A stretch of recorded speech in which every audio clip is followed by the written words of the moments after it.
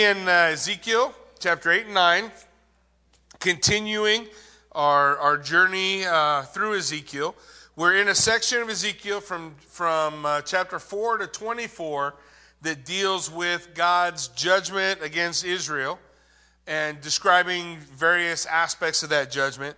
And specifically now from chapter 8 to 11, the message is going to be to those in captivity about Jerusalem. So as we've gone on, remember Ezekiel is proclaiming his visions to those in captivity, right? We talked last time, nobody has a cell phone, there's no Facebook. Nobody in Jerusalem can hear Ezekiel in Babylon. So whatever word comes from Ezekiel to Jerusalem, by the time it got there, it would be far too late. In Jerusalem, Jeremiah is the prophet there. And he's taking care of things face to face with the people. Ezekiel's purpose is to talk to those who are in captivity. And one of the main things that he's wanting to drive home for those in captivity is this idea that we see throughout the Old Testament where we come upon a generation that has failed to accomplish, has failed to accomplish God's purpose, his goal for them, whatever. They've not achieved the things they could have if they had been wholly surrendered to the Lord. And so they enter into a time of judgment. And that generation that enters into judgment, God always brings forth what he calls a remnant. And the purpose of the remnant is to prepare the next generation when they get the opportunity to be released from slavery, released from exile, to go back into the land. This next generation to come to Kadesh Barnea and once again be faced with the opportunity to walk by faith or to stumble in fear. So this is where we find ourselves. So those in captivity need to know a message from God to them that they're to prepare the next generation. And part of their struggle is they think they're the forsaken ones because they're the ones in exile. And the ones that God really has a purpose for are still in Jerusalem because Jerusalem will never fall. So part of Ezekiel's point is to drive home the idea Jerusalem is fallen and you are the remnant. It's this group that will become the next generation to go back to the land, to prepare to rebuild and reestablish the things that God has for them. So he's going to provide this proclamation, and we're going to see the glory of the Lord. His next 3 chapters, and primarily in chapter 10 next week, we're going to look at one of the important aspects that we need to understand, and that is the reality of the withdrawal of the kavod, the glory of God. The glory of God's going to leave the temple. And the next time I would say the glory of God returns is when Jesus stands and cleanses the temple. So that's a long span without the glory of God being in the temple. And that's an important thing for the people to understand. God's presence is leaving the place where he said, hey, I'm going to stay here and I'm going to put my name here and this will be where you can contact me, right? And everything was built around the temple. But New Testament, what has become the temple? That's right. You are the temple of God. Right? That was all part of the promise of the new covenant and the reality that God would be their God and they would be his people. The idea that God doesn't need a building now. You are that building in which you can commune with the Lord. So these promises, the foundation of those steps that we come to in the New Testament get laid in the visions of Ezekiel. So we'll take a look at it. We're going to, just for a moment, we're just so we have an understanding of the glory of God as we're about to take a look at that in Ezekiel 8, we're going to just take a quick jaunt to Exodus chapter 33. In Exodus chapter 33, Moses said to the Lord, please show me your glory. And he said, I will make all my goodness pass before you and will proclaim before you my name, Yahweh, the Lord. the Yahweh, the Tetragrammaton, 4 consonants that was laid out before the people. So he said, and I will be gracious to whom I will be gracious. I will show mercy on whom I will show mercy. But he said to Moses, you cannot see my face, for man shall not see me and live. And the idea is, the Bible's going to tell us that Moses, unlike anybody else, spoke to God face to face. The idea is not, it's anthropomorphic. So what I mean by that is these are human terms to describe something that God's trying to get a point across. God the Father is spirit. He doesn't have a body. Jesus has a body. God the Father does not have a body. When he passes before Moses, he says, I'm going to let my afterglow drift past you. That's all you can handle. Because if you had to look into my glory, you could not survive. The reason we cannot survive is because God is absolute perfection and you and I aren't. We can't stand the heat in the kitchen. So the Lord is saying to Moses, I'm just going to let my glory pass by you. He said, I'm going to make a crag in the rock here. He says, there's a place by me where you will stand on the rock. And while my glory passes by, I will put you in the cleft of the rock. Now, cleft of the rock, 1 Corinthians chapter 11 tells us that's Jesus. Jesus is the rock. And what does he do so that Moses can see, apprehend, understand the glory of God? He puts him in a cleft in the rock. It's a picture of being put in Christ. How do we know anything about the Father? It's Jesus who gives us revelation of the Father. That's what the Bible declares. The only God in the bosom of the Father declares the Father to us, Jesus. And so he says he puts him in the cleft of the rock, and I will cover you with my hand. Again, that's anthropomorphic, right? It's a figure of speech. God is spirit, not body. And I will cover you with my hand, and I will take away my hand, and you will see my back, but not my face. You'll see the afterglow. The dust that kicks up when I go by. And so from that, we know Moses saw that and his face shone, right? 40 days, his face shone because of the afterglow of the glory of God. So the glory of God is this incredible reality that the children of Israel had in the temple. There was no light in the Holy of Holies. You had the Ark of the Covenant and the glory of God.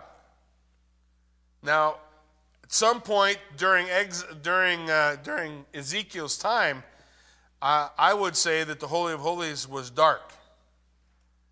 And they didn't understand something had changed. So he says in Ezekiel 8, verse 1, in the 6th year of the 6th month, on the 5th day of the month, as I sat in my house with the elders of Judah sitting before me, the hand of the Lord God fell upon me there. And I looked, and behold, a form that had the appearance of a man.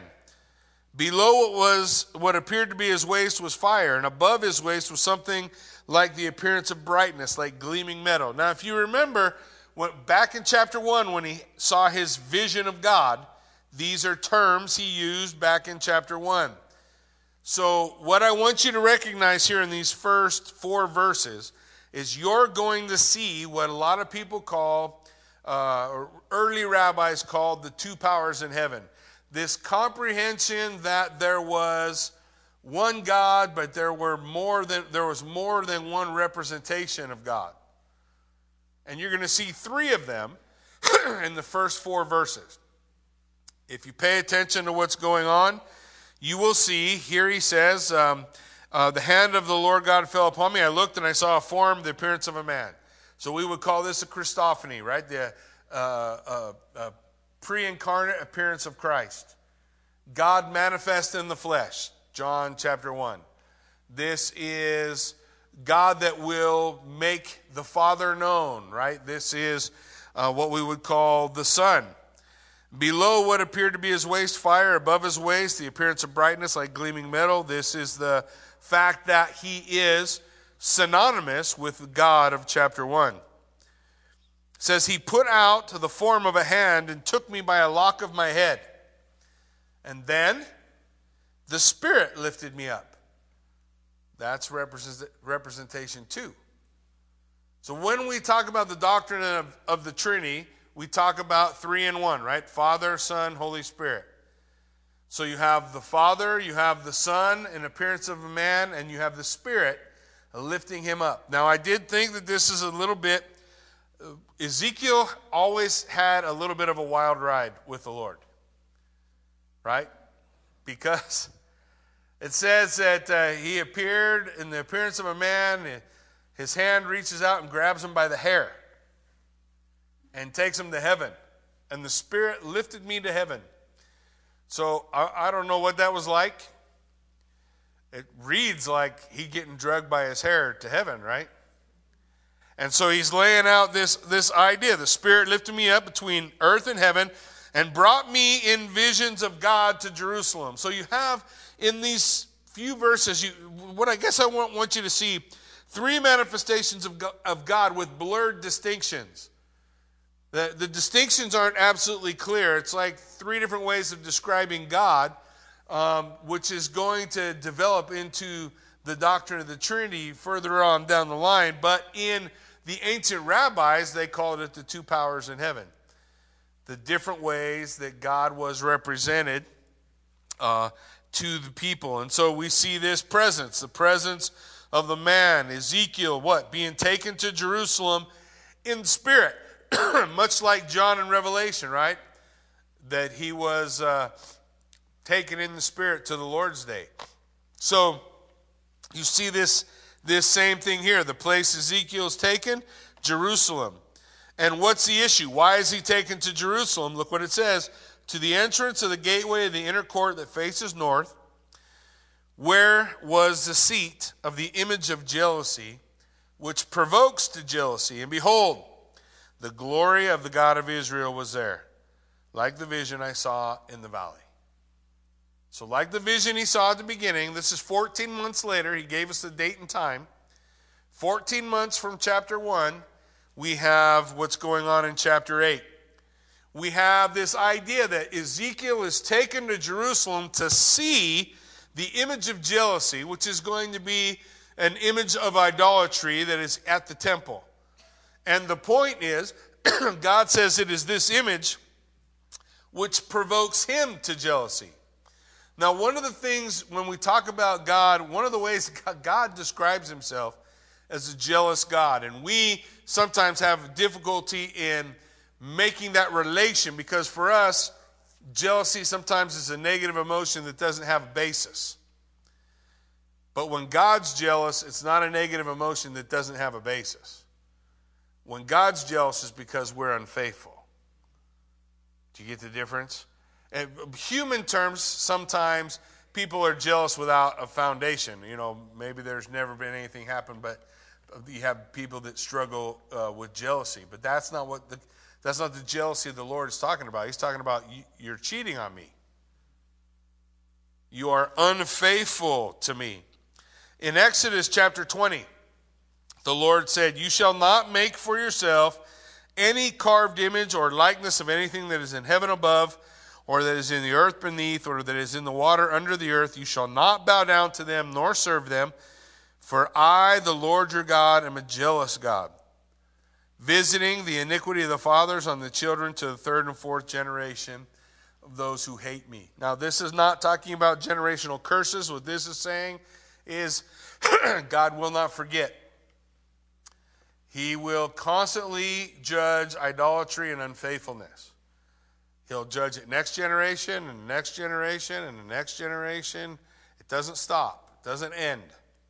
So when we are unfaithful, it will drive the Lord to respond as a jealous God. Deuteronomy 32:16.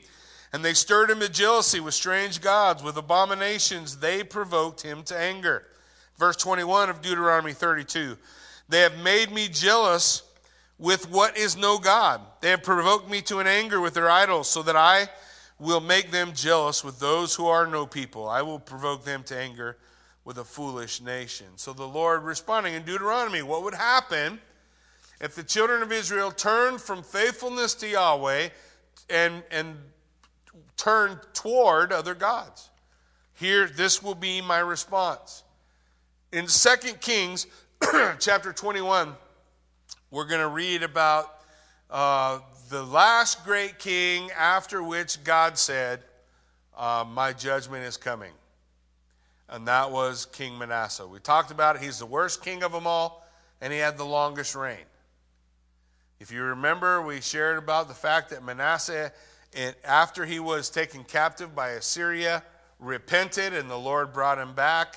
But nonetheless, even though he repented, even though God forgave him, there were consequences to the idolatry that he established in the nation. This is not just one guy being idolatrous and God judging a nation. This is state-sanctioned idolatrous worship and God's judgment of the state.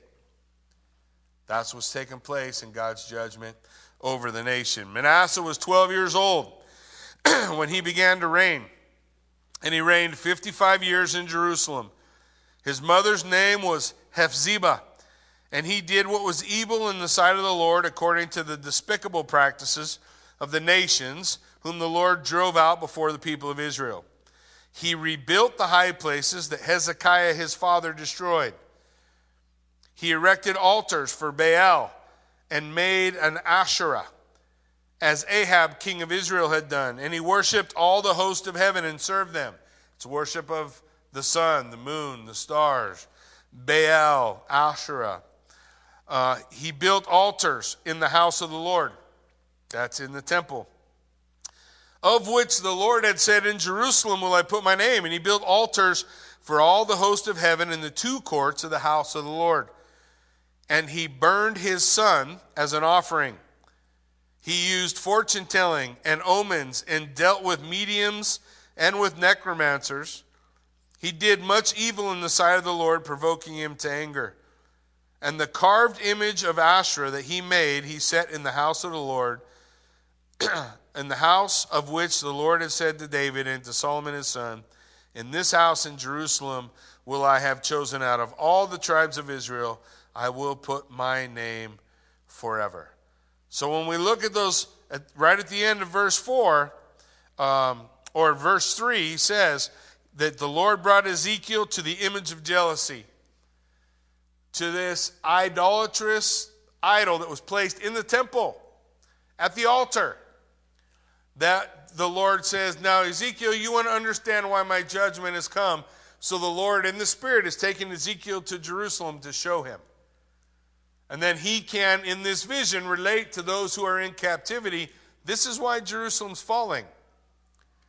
This is why these things are going to end. Now he goes on in verse 5. Then he said to me, Son of man, lift up your eyes now toward the north. So I lifted up my eyes toward the north, and behold, north of the altar gate in the entrance was this image of jealousy. So this is the image of Asherah. Asherah that Manasseh put up there within the temple walls. And he said, verse 6, and he said to me, Son of man, do you see what they are doing? The great abominations that the house of Israel are committing here to drive me far from my sanctuary. But you will see still greater abominations. Now, one of the things that's important for us to understand, especially when we talk about idolatry, we don't always carry the correlation across to understand that this is the way God describes within a marriage unfaithfulness. An unfaithful spouse, a spouse that cheats, a husband who cheats on his wife, a wife who cheats on her husband. And the reality is, this is my home where I live, and you have your boyfriend there, right inside my house. Or you have your girlfriend there, right inside my house. And then the Lord's saying, I don't want to be there. Why do I want to be in that house? Why do I want to be in that place? These are the terms, the illustrations that God uses to describe idolatry so that we can comprehend what idolatry is all about. He goes on in verse 7. So he brought me to the entrance of the court, and when I looked, behold, there was a hole in the wall. And he said to me, Son of man, dig in the wall. So I dug in the wall, and behold, there was an entrance. And he said, Go in and see the vile abominations that they are committing here. So I went in and saw, and there, engraved on the wall all around was every form of creeping thing and loathsome beast and all the idols of the house of Israel. Now here's the point. And before them stood 70 men of the elders of the house of Israel. The point is that all the leadership of the nation of Israel was wholly committed to idolatry. As he crawls through this hole in the wall, some people have described this as God taking Ezekiel into the very minds of the leadership of Israel. And there, on the walls of their minds, deeply engraved is all these pictures of all these idols. And before all of these idols are all the elders. Now, one of the things you need to understand, the Lord was always busting the chops of Israel for going to other places to get help rather than coming to him. You remember these things? In the book of Kings, you can read about it, Chronicles. Why do you go to Egypt and not come to me? And every time they would go to another nation, and they would come to that nation, and they would say, hey, we want you to protect us. Usually what went with that peace treaty was idols.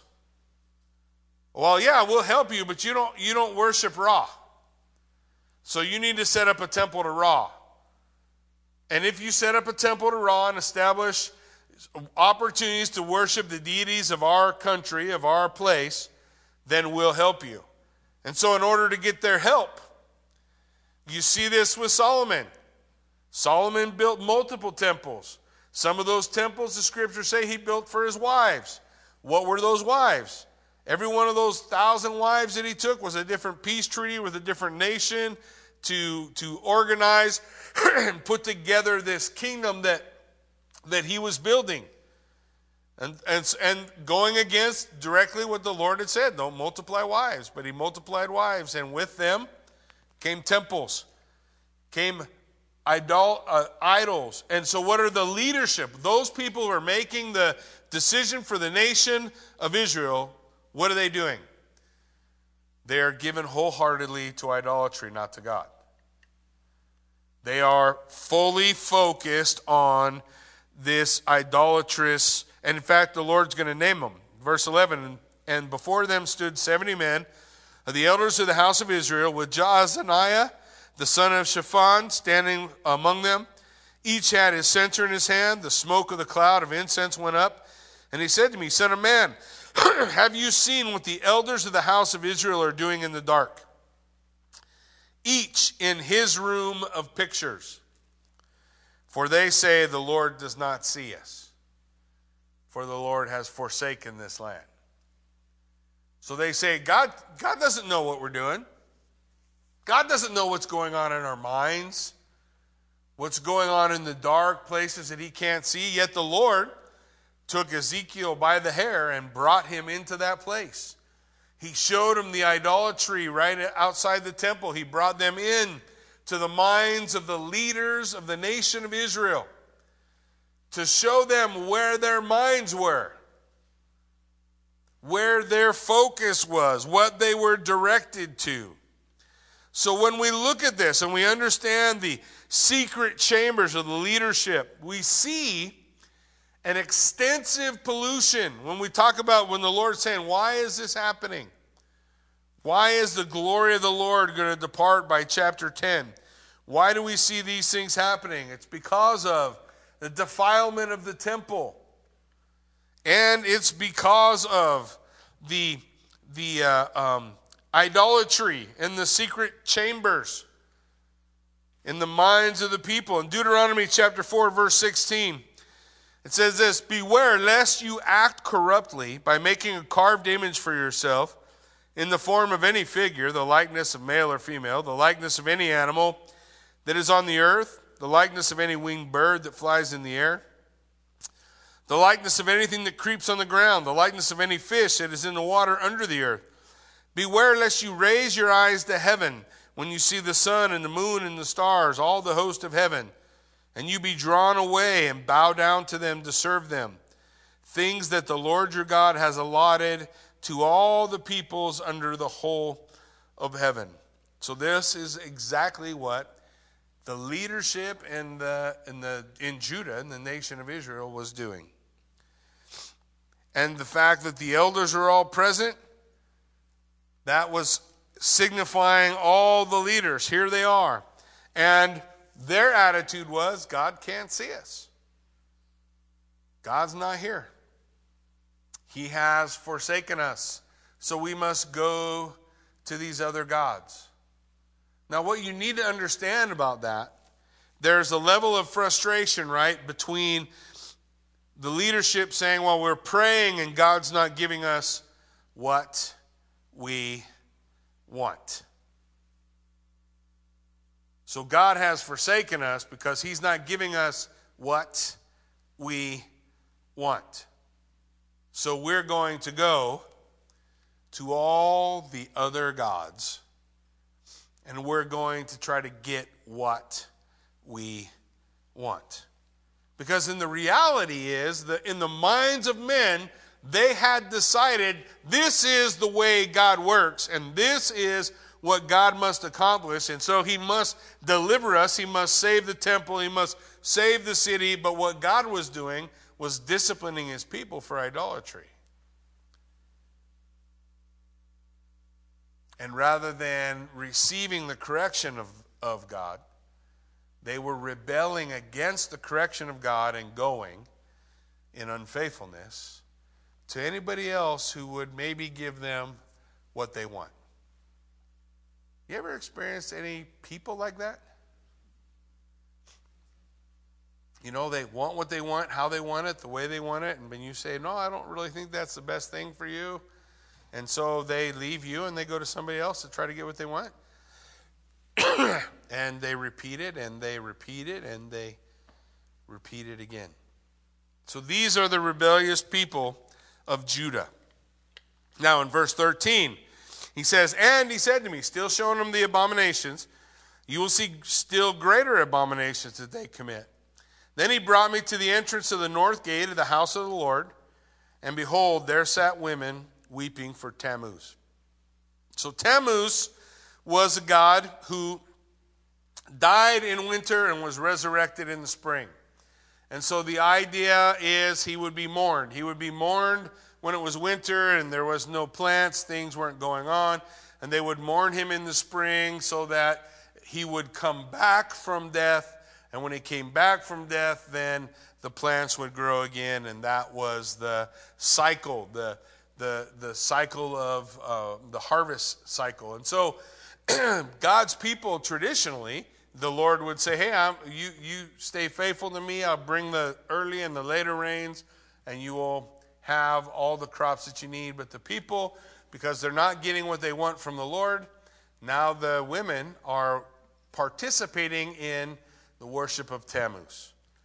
And one of the ways they worshiped Tammuz was to weep for him when he died, and to weep for him to bring him back in the springtime. And so the women are doing this at the temple, right? The north gate of the house of the Lord. This is all taking place at the temple. It's not taking place in their homes. It may be taking place there too, but the Lord's problem is this is all happening at my house by the leadership of the nation in the place where it's supposed to be my home. And all of these different attitudes of unfaithfulness are in these places. He's not done yet. Then he said to me, have you seen this, O son of man? You will see still greater abominations than these. And he brought me into the inner court of the house of the Lord. And behold, at the entrance of the temple of the Lord, between the porch and the altar, were 25 men with their backs to the temple of the Lord and their faces toward the east, worshiping the sun toward the east. Now there's two things that you need to understand here. One, it's participating in idolatry, worshiping the hosts of heaven. And two, it is putting your back to the Lord. So their backs to the temple, their face to the sun, their back is to Yahweh in his house, in the temple, as they are worshiping the sun. He goes on in verse 17. Then he said, have you seen this, O son of man? Is it too light a thing for the house of Judah to commit the abominations they commit here, that they should fill the land with violence and provoke me still further to anger? Behold, they put the branch to their nose. Therefore I will act in wrath. My eye will not spare, nor will I have pity. And though they cry in my ears with a loud voice, I will not hear them. So as we get to the end of chapter 8, the Lord is saying, this is a reason for my wrath. Now, overall, multiple times in Scripture, we see pictures of what we call eschatologically the day of the Lord. When we talk about the book of Revelation, the battle of Armageddon, finally all evil being put down, righteousness reigning, we are talking about what the Bible describes as the day of the Lord. The judgment on Jerusalem was the day of the Lord. The judgment on Babylon, the Bible describes as the day of the Lord. The day of the Lord is a day of judgment in which God's wrath is poured out. And in this case, it's God's wrath poured out on the nation of Judah for their disobedience, for their unfaithfulness.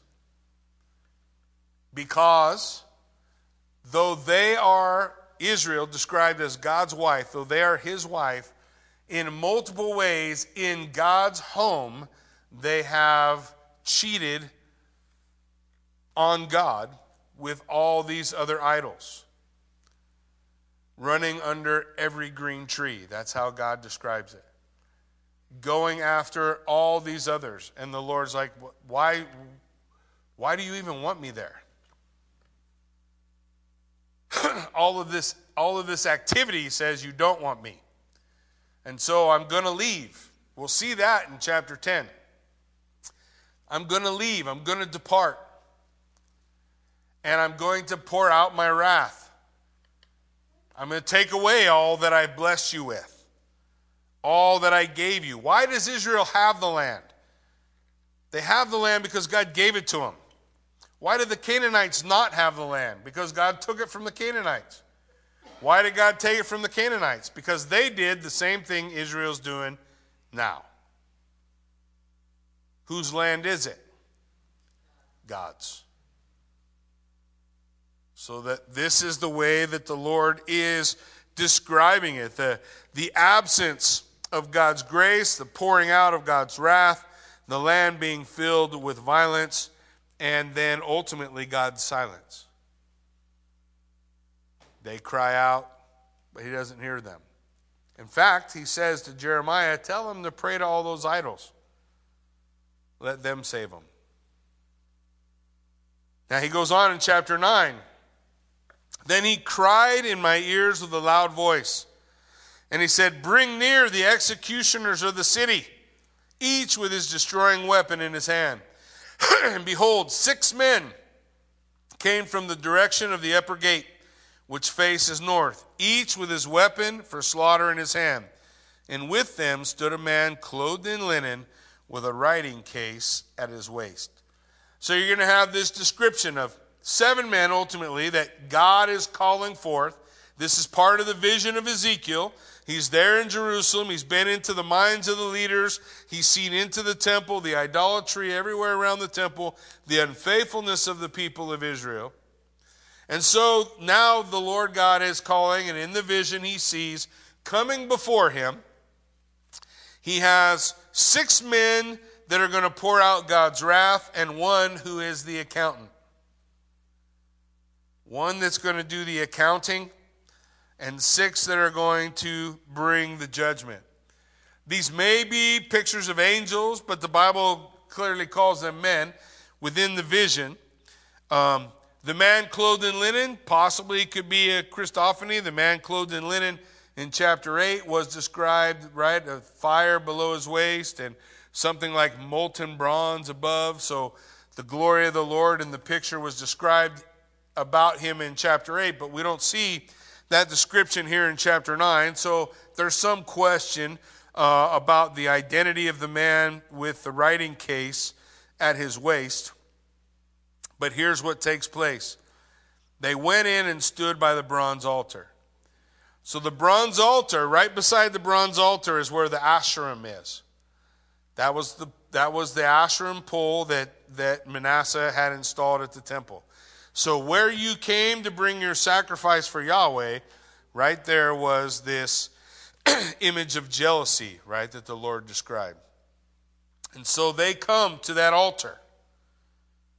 They come to that altar, the place wherein the atonement would be brought for the people.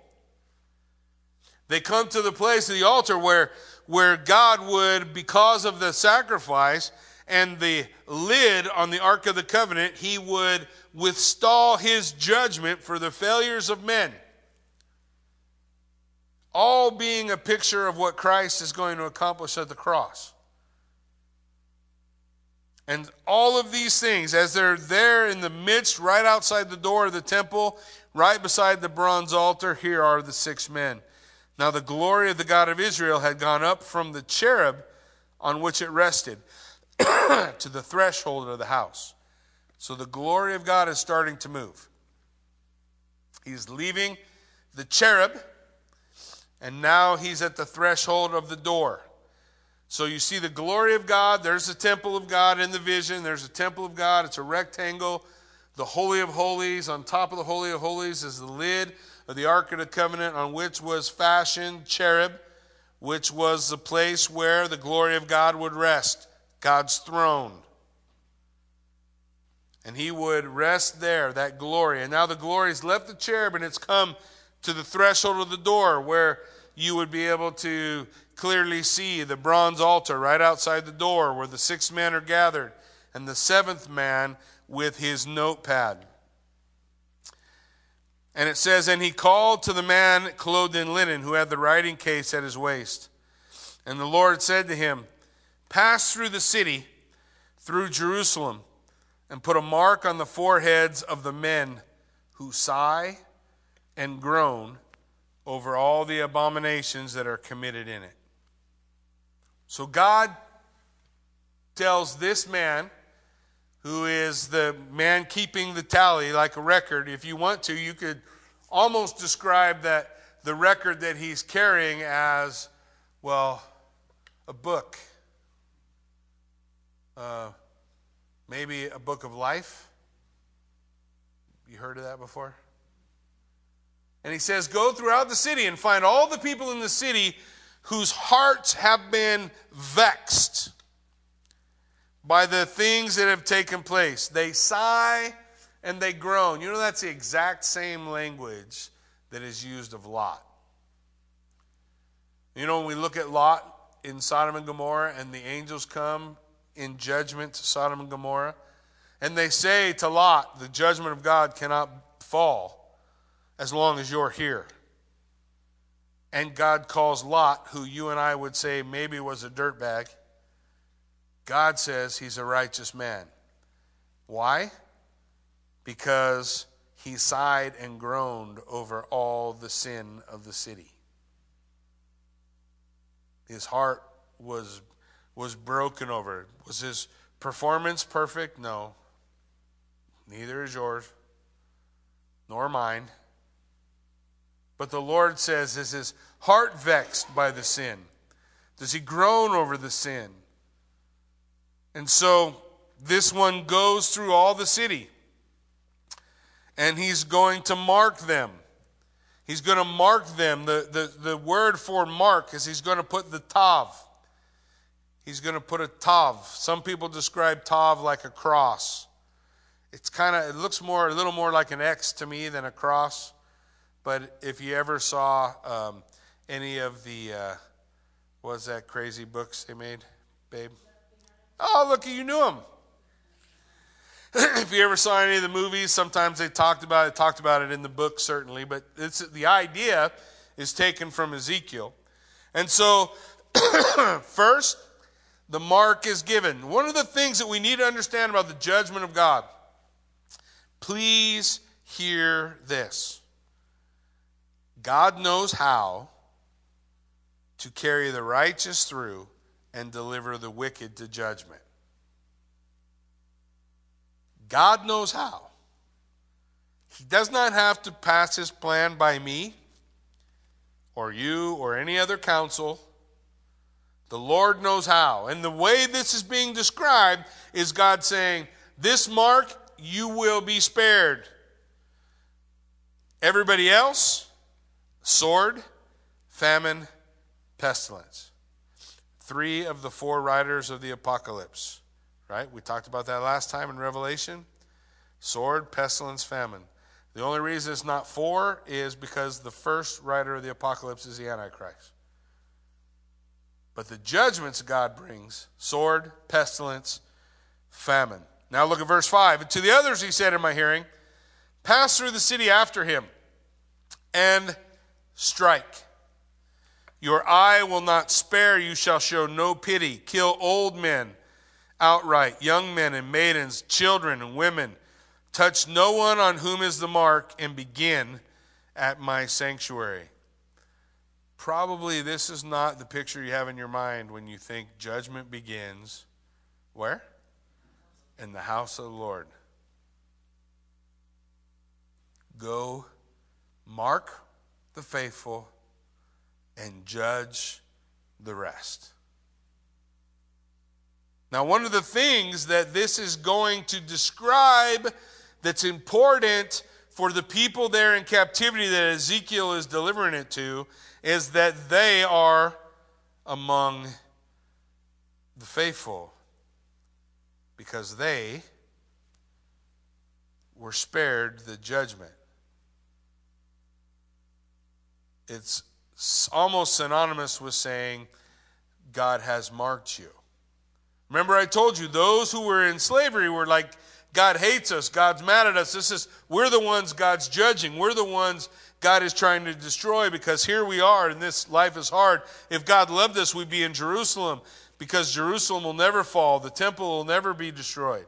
But you and I know history, right? The temple is destroyed by Nebuchadnezzar. Jerusalem does absolutely fall. And all the people who stay and fight and don't surrender perish. And there's nothing here to indicate how many were marked and how many were not. But if they were not marked, they were struck by the wrath of God. The wrath of God poured out, and it did not matter who they were. Old men, young men, women, children. Then he said to them, defile the house, fill the courts with the slain, and leave. So they went out and struck the city. So he defiles, I want you to hear this word. He defiles the temple with the slain. The dead defile the temple. You remember Jesus' words when he left the temple area? See, your house is left to you desolate. It's defiled. The glory of God's going to come back to the temple, but they're still rejecting the glory of God, right? And then the sacrifice of God is going to provide a way. The atonement through Jesus Christ. It says now, and while they were striking, and I was left alone, this is Ezekiel speaking, I fell on my face and I cried. If you look at the book of Revelation, after Armageddon, after the destruction of the wicked, do you know what the Bible says? And he will wipe away all your tears. Because if you are among the faithful, nobody is celebrating the day of judgment. They are mourning. They are weeping. He falls on his face. Will you destroy all the remnant of Israel in the outpouring of your wrath on Jerusalem? This is what Ezekiel's saying. Are the righteous destroyed along with the wicked? Then he said to me, the guilt of the house of Israel and Judah is exceedingly great. The land is full of blood, the city full of injustice. For they say, the Lord has forsaken the land, and the Lord does not see. As for my eye, it will not spare, nor will I have pity. I will bring their deeds upon their heads. God's judgment will be complete. You want to know what it looks like? Read Revelation 19. It's right there. Anytime before a battle, the Lord says, I want all the birds. Call all the birds to the feast of the great God, where they can eat the flesh of the great men. Because they're all going to perish. The wicked are destroyed. Then verse 11, and behold, the man clothed in linen with a writing case at his waist brought back word and said, I have done as you commanded me. Remember what he was doing? He's marking the righteous, the saint, the faithful. Is God able to deliver the righteous and the wicked? One to judgment, one to salvation. What does the Bible say? You are not appointed unto wrath, but to obtain salvation through our Lord Jesus Christ. You're not appointed unto wrath. Will the wrath of God fall on the wicked? Yes. Will the wrath of God fall on the righteous? No. Does that mean you won't be hungry? No. Does that mean you won't be a slave? No. Does that mean you won't lose everything? No. Because none of those things are the wrath of God. The wrath of God is God saying to those 6 men, take those weapons of destruction and wipe everybody out. Being a slave was better. It was how the Lord delivered the next generation. And then the word to the next generation is, don't make these mistakes. Don't walk in wickedness. Don't walk in rebellion. Hear these things that I have been saying for generation after generation after generation. And does God's judgment fall on every generation? No. No. This is 7 generations of sin that brings the judgment of God. 490 years. 490 years of long suffering, of reaching out all day long in Romans 11, right?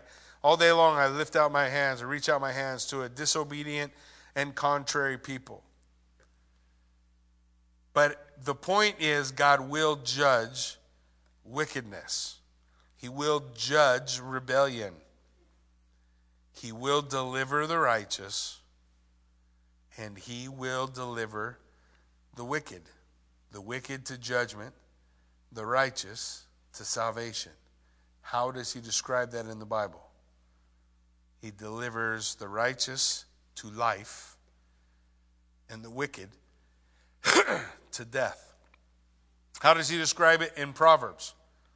The path of life and the path of death. Don't walk this path. It leads to death, destruction, the judgment of the wicked. Walk on this path. Why? Because it leads to life. Or the path of the fool. Or the path of the wise.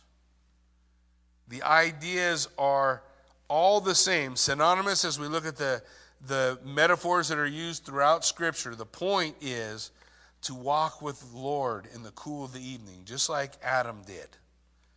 Walk with the Lord all the days of your life, like Enoch did and was not, for God took him. To walk with the Lord, example after example after example. Walk with the Lord. Does it matter? Yes, it matters. Do you know when the generation comes where the next day of the Lord will descend and God's judgment will come? I don't. So what does the word tell us? Today is a day of salvation. Now is the time. Now is the time to be made right. We don't have to go to a temple. The Lord hears us because of the blood of Christ. We are able to have that right relationship with the Lord God Almighty. And we ought to be pursuing that.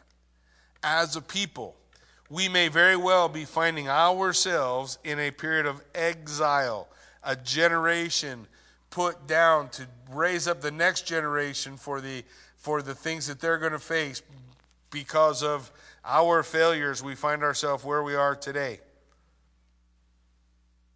It's our job to make sure the next generation is prepared, that they stand, that they understand, to pour out the wisdom of the lessons learned so that they're able to walk and be who God's calling them to be. So their generation's ready. Amen? Why don't you stand with me? Let's pray.